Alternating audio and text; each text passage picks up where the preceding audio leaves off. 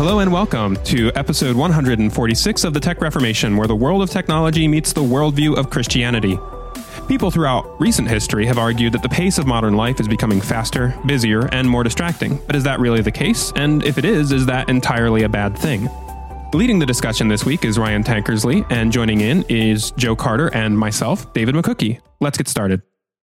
So I want to begin by reading two quotes. This is from an XKCD, XKCD 1227, in case you want to Google it. Of course, there will be in the show notes. Anyway, so the first quote, it says, "In olden times, it was different." And then another quote, "Conversation is said to be a lost art. Good talk presupposes leisure, both for preparation and enjoyment. The age of leisure is dead, and the art of conversation is dying." So those are two quotes from this XKCD. And the trick is, though, that the first quote was from 1884, and the second quote was from 1890. So what this XKCD does is it has quotes ranging from 1871 to 1915. So I guess that's math, 40 years, 44 years. And the ultimate purpose of the quotes, what he's getting at, is this idea that the focus is on reading, writing, and conversation. And in each one of these quotes, it's saying that because of the modern life, how people are living now, and some of the technology changes, like the invention of the magazine, these things are suffering. We're not. Let's see, one quote is like, "Hurried reading can never be good reading." That's the one from 1907, for example, says, "Our modern family gathering, silent around the fire, each individual with his head buried in his favorite magazine, is the somewhat natural outcome of the banishment of colloquy, I don't know what that word means, from the school." But anyway, so you see there, like, everyone's just sitting around reading a magazine. Kind of sounds like the accusation of smartphones from today. I'm sorry, what did you say? I was texting. Exactly. Doesn't matter. I'm sure everyone listening to this has their head in a magazine right now. That's right. Yeah, and another one from 1886, and this will be the last one I read, says, "With the advent of cheap newspapers and superior means of locomotion, the dreamy, quiet old days are over. For men now live, think, and work at express speed. They have their Mercury or Post laid on their breakfast table in the early morning, and if they are too hurried to snatch from it the news during that meal, they carry it off, to be sulkily read as they travel, leaving them no time to talk with a friend who may share the compartment with them. The hurry and bustle of modern life lacks the quiet and repose of the period when our forefathers, the day's work done, took their ease." That one's from 1886. And so just hearing that quote, very very reminiscent of things that we ourselves have said on Tech Reformation about about the problems of smartphones and the problem of the internet, that they teach people just to sit around and be on the smartphones and not being able to talk outside of social media. But then as we see all these quotes from 1871 to 1915, where people are essentially making these same accusations, it makes one wonder, are we really different than the people of the past? The question that I want to pose from the beginning to begin with is, do you think the pace of modern life is actually busier and faster and more distracting now, like the modern life that we're living in? Or in reality, was it always just as busy? Of course, it's hard for us to know because we weren't there. But yeah, what do you guys think? Do you think it's it's obviously different now, but do you think it's actually busier, faster? Well, I'd say I'm 47, so I was there. In 1950. Joe was around before the Industrial Revolution. It's about the same. Anyways, good episode, guys. Well, tell us about it. How was it back then? Back in my day. It was so funny. Actually, I was talking to my wife this morning as we were on our way out the door, as I was on my way out the door, and she said it was something about, we were talking about something 14 or 15 years ago. And I said, well, why didn't you just pull out your iPhone and Google it? And we both had a little chuckle at that. And it's like, just kind of, we look at our kids and go, they don't know what that, I mean, they have no concept of that. That, iPhone is just 11 years old now. And it's just nuts that whole sea change that we've seen with the amount of computing power and access to information, the change that's in your pocket that used to be, which shouldn't be that big of a difference, but it seems, at least, anecdotally to me, seems to be significantly different than it was when I was even in my 30s. It does seem interesting that all of these came after the Industrial Revolution. And I do think that it's kind of hard to argue that there hasn't been a change when you consider just like a lot of these things that they're complaining about are the ability for things to exist in mass. Now there are magazines. Magazines weren't possible when it cost way more to print words on a page. And as an artist and someone who does, I do graphic art type art, but also, do art for personal enjoyment, and also, go the other extreme of like, memes and stuff. My photo roll is filled with stupid memes and whatnot. To read the quote from 1892 in this is just fantastic. I'll read this one real quick too, because I just thought it was germane to the discussion. He said, "The art of pure line engraving is dying out. We live at too fast a rate to allow for the preparation of such plates as our fathers appreciated. If a picture catches the public fancy, the public must have an etched or gravured copy of it within a month or two of its appearance. The days when engravers were wont to spend 2 or 3 years over a single plate are forever gone." Journal of the Institutes of Jamaica, Volume 1, 1892. I mean, it's just kind of like, pining for that, slow pace that did produce incredible, amazing stuff that you rarely see anything of that nature these days. But the other thing that I've noticed as a father, and I've got 7 kids, and my my 2 oldest ones, 12, almost 13, and the other one just turned 11. And my 11-year-old he constantly says, they just don't make it like this anymore these days. He talks about these days all the time, and I'm just like, where? I must say this way too much. Like, it's really like, it kind of like, oh no. Because he talks about the good old days a lot and talks about how the quality back in the day and this, that, and the other. And it's like, oh no. Oh man. Back when the McRib was around. Yeah, exactly. The first time. No, the third. Anyway. What's a McRib? It's an unanswerable question. What is a McRib? Very philosophical.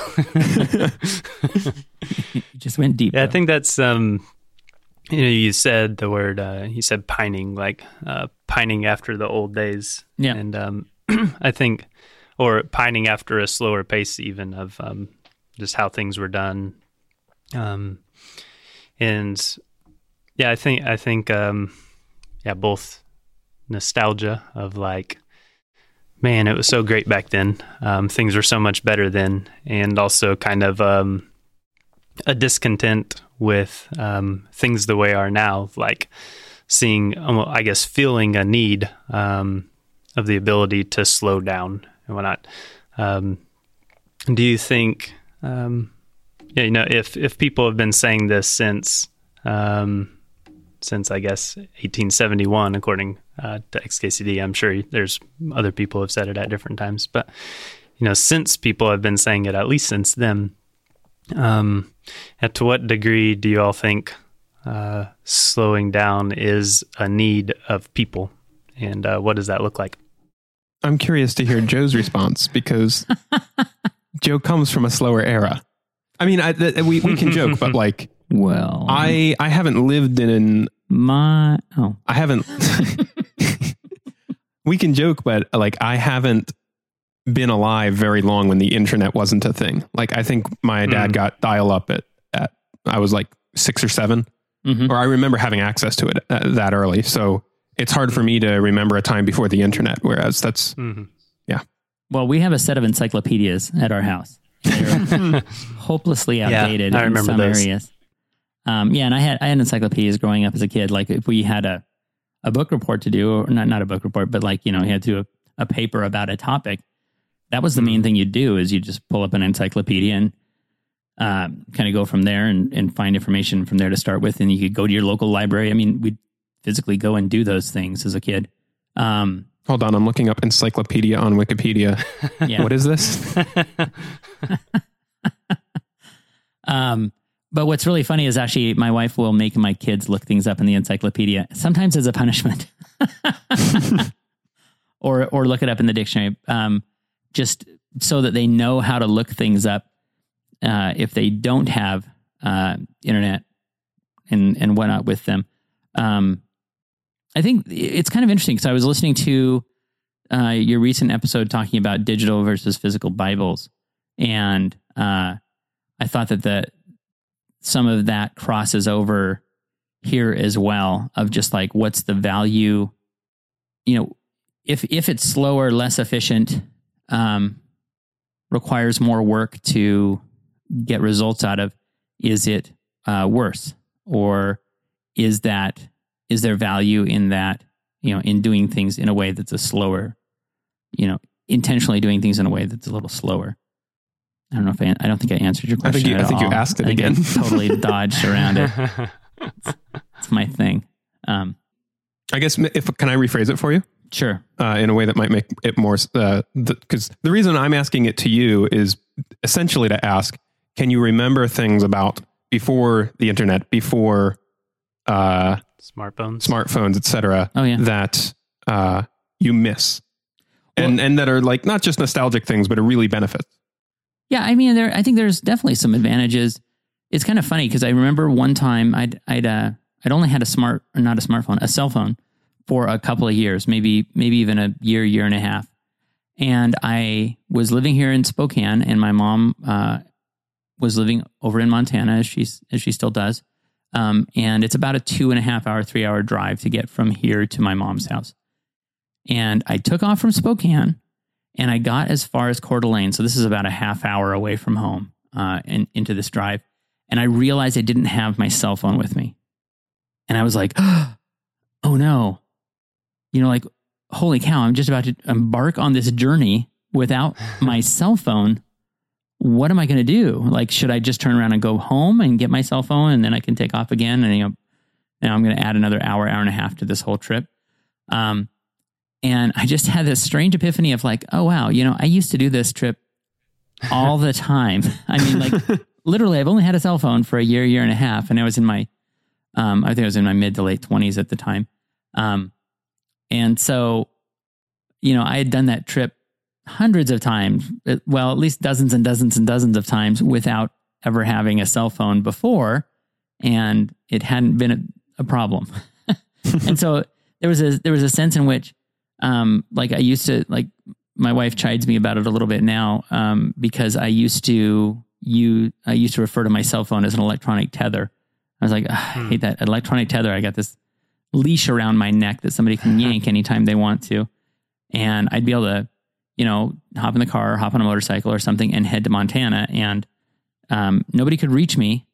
And, you also had to have, it was in a way a little bit of a sense of adventure of like, okay, well, if something goes wrong, you're going to stop at someone's house and ask for help. You're going to try to flag someone down, or what do you do? But there was also, seemed like there was a little bit more community back then too. I mean, like, for instance, if someone's broken down beside the road, more often than not, if I can, I'll stop and just take a, hey, you guys need a hand? You guys good? And then I'll just, if they're good, I'll keep driving. Oh, and almost all the time, they're on the phone with someone. I'm calling my dad, or, I'm calling my husband or my wife or whatever, and they're on their way over. Mm-hmm. Okay, great. Well, but before the era of,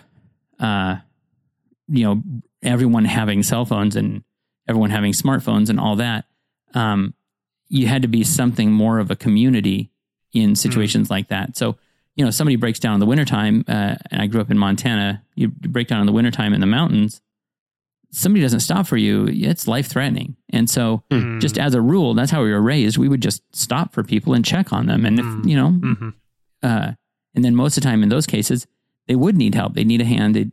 Sometimes they'd even, hey, hop in the car. We're going to such and such a place. You can get somewhere where you can be warm. You can use the phone there and sort things out, but you'll at least be safe. That sort of a thing. And there's a sense in which we've lost that because we have this independence, and then people also then will just assume that somebody who's broken down beside the road has a phone and it is working, and they do have someone they can call, and that they're good to go. Even just a couple of weeks ago, we were driving from up north, and some wood had fallen out of the back of somebody's pickup truck, and a couple cars hit this piece of wood, including us. But we're in a big van, and didn't hurt us. But I saw that two cars stopped that appeared to have also hit it. And one of them was a 79-year-old woman who blew out her front tire, and she didn't have, she was starting to try to call someone, see if somebody could come get her, but it was pretty late in the evening, and she didn't have anybody that could come quickly. So we changed her tire for her, and but car after car after car was just going by because she's got her phone. So that'd be just one thing. I think there's also just there is it's funny because I wonder what these people who he's quoting here, I think this is really a really useful little, his comics have such an edge to them sometimes that they really hit. And I think this is useful in that, everyone is going to say that the old was better. This new thing is just not how you do it. It's kind of like the discussion of the Bible is like, oh, these electronic Bibles are so terrible. It's like, well, yeah, but at some point somebody was like, the scrolls were so much better. They, this infinite scrolling you could do anyway. But there is, there's even if we're disconnecting from one another over technological things that are just the new technological advance of the new era, I think the connection or disconnection is important either way. Even if the new technology is magazines that are cheaply available and everybody's reading magazines and not talking to each other, or if they're smartphones and everybody's reading the news on their smartphone and not talking to each other, the second half of that sentence is what's important. Like, well, yeah, but you're still not talking to each other. So, I could find a way to not talk to people even without magazines or cell phones. It's true. I can verify As an introvert, I consider it a life skill. Nicely done. Nice. Yeah, but not two people. This is just the podcast. I'm shouting at the air. Yeah, exactly. Hey, you thought I wasn't here this episode, but here I am to introduce our sponsor this week, which is Missional Wear, your Reformed theology gift shop. Missional Wear prints apparel, drinkware, and accessories with beautiful artwork of historical creeds, quotes, and faces of various reformers. And what I'd like to talk about today is that Missional Wear has introduced their ugly Christmas sweatshirts again for this season. So last Christmas, they had the Spurge, which is, an ugly Christmas sweatshirt with a Spurgeon on it that says the Spurge, and it's pretty great. This year, they're also introducing a John Calvin sweatshirt that reads Bah Humbug. These are great. I'm sure you're going to love them. I know it's not Christmas yet, but you got to start thinking about it now. So even if you're bah humbug about the whole season, you got to have something, to at least show people that that's what you think, right? So if you want to pick up these shirts, you can go to missionalwear.com, hit their search box, and search for Ugly Christmas Sweatshirt. And if you decide to get anything, make sure that you tell them that you heard about them from Tech Reformation. Thanks, Missional Wear, for sponsoring Tech Reformation this week. So we can always find, like you were saying, we could blame smartphones now. The people in the past blame magazines, and it's always easy.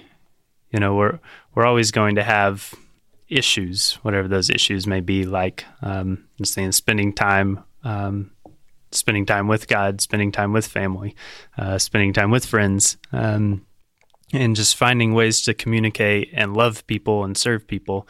And say, well, either we can look at ourselves and say, oh, I've got these things, or we can look at the world at large and say, oh, we all have these things. And I think this is helpful in just recognizing that the things aren't the issues. The smartphone's not the problem. The magazines aren't the problem. It's really the people that we ourselves have to have to kind of rechange our view of what the problem is, and not look at the stuff, the items that, like, oh, because these exist now, there's this problem in the world, but just realize, like, this is what humans do. We get absorbed in ourselves and the things that we're interested in, and forget about the people around us, and we'll find ways, whatever that medium may be. Yeah, I think the technology can be a useful scapegoat for not dealing with the actual issues of the heart that are involved there. And that's even something that I've talked with my son some about, that when he's like, well, this and that and this these days, it's like, well, I mean, A, you don't know you don't know what you're talking about, but B, what is it about these days that's bad, and these good old days that you're trying to hearken back to, even vicariously through maybe what I've shared or something like that. What was so great about them? Because I mean, it's kind of like, I think about like lack of connection and isolating and things like that. And I was super disconnected and isolated from people, sitting at home, doing CAD drafting during the day and playing Counter-Strike at night, before the iPhone ever existed. And, when the internet was kind of more in its infancy. So it's not like that's, it's not like that is the cause of things. It is a focal point or a lightning rod sometimes. It seems helpful just to understand the follies of our own era. C.S. Lewis has that big long quote that he's well known for, where he talks about the value of reading old books. And he talks about how the ancients, or, people before us, didn't fall into the same errors that we do. And sometimes when you read something that's older than your current age, you start to see that, like, oh, he's not making certain assumptions that I make every day. Are these assumptions even right? That sort of thing. And so just having, like, I think right now, some things that our culture by and large is unaware of the effects on us would be, so like, I don't think we wrestle with magazines. I don't even know that we wrestle with news sites, although television news I think is awful. But maybe audiobooks, I think, keep a lot of people from any kind of serious study time with a. It doesn't have to be physical, but an ebook or something that you can really sit down and read a sentence over and over again and kind of take it in. I think social media is. I mean, that's an obvious one that you can pick on, but it is something that kind of is making us used to bite-sized content and consuming drivel as a hobby. That social media is an interesting case because there are people actively on the other side trying to suck up every ounce of your free time with it, whereas that wasn't necessarily the case with magazines. So yeah, it's interesting to look at these things and think, gee, what are the things that, like, are in my age that maybe I haven't figured out how to handle responsibly or handle well? I've been taking a church history class recently, and I've been amazed kind of by, I'm reading about these people's lives and what they write and what they write to people, and just seeing, like, because we have more instantaneous modes of communication, writing out our thoughts and then sending a letter like, here, this is an explanation of this, or like writing a long letter and of encouragement. It seems like that was done by church leaders, at least a lot in the past. And another thought I had about that was, those are because they wrote a lot, or like the only records we have are the things that they wrote. So maybe it just seems like they did that a lot, but I don't think that's true, because there was a ton of, like I was reading about Augustine's life right now, and he just has tons and tons and tons of letters and books and things that he wrote over all these different topics. And I've been really challenged by when he writes these out and what he writes to people, he's really consolidating his thoughts, making arguments, and sending them to people.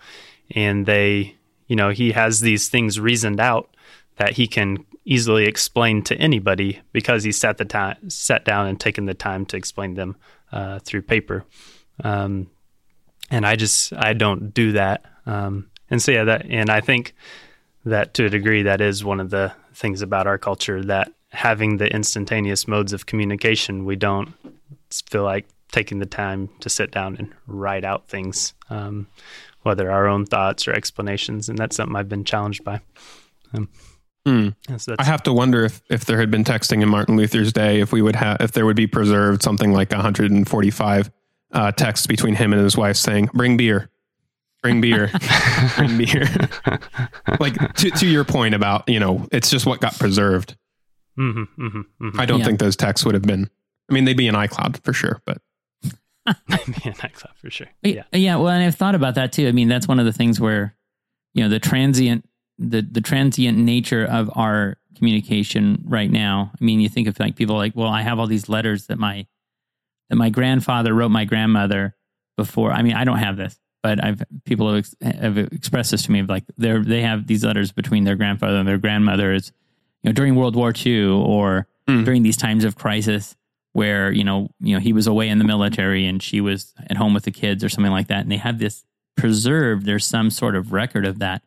And that's something that just kind of, I think about that. Like I think about the idea of like, passing down a family Bible and the I don't know, I'm kind of noodling somewhat on the thought of that previous episode, I guess, somewhat. But just it's interesting.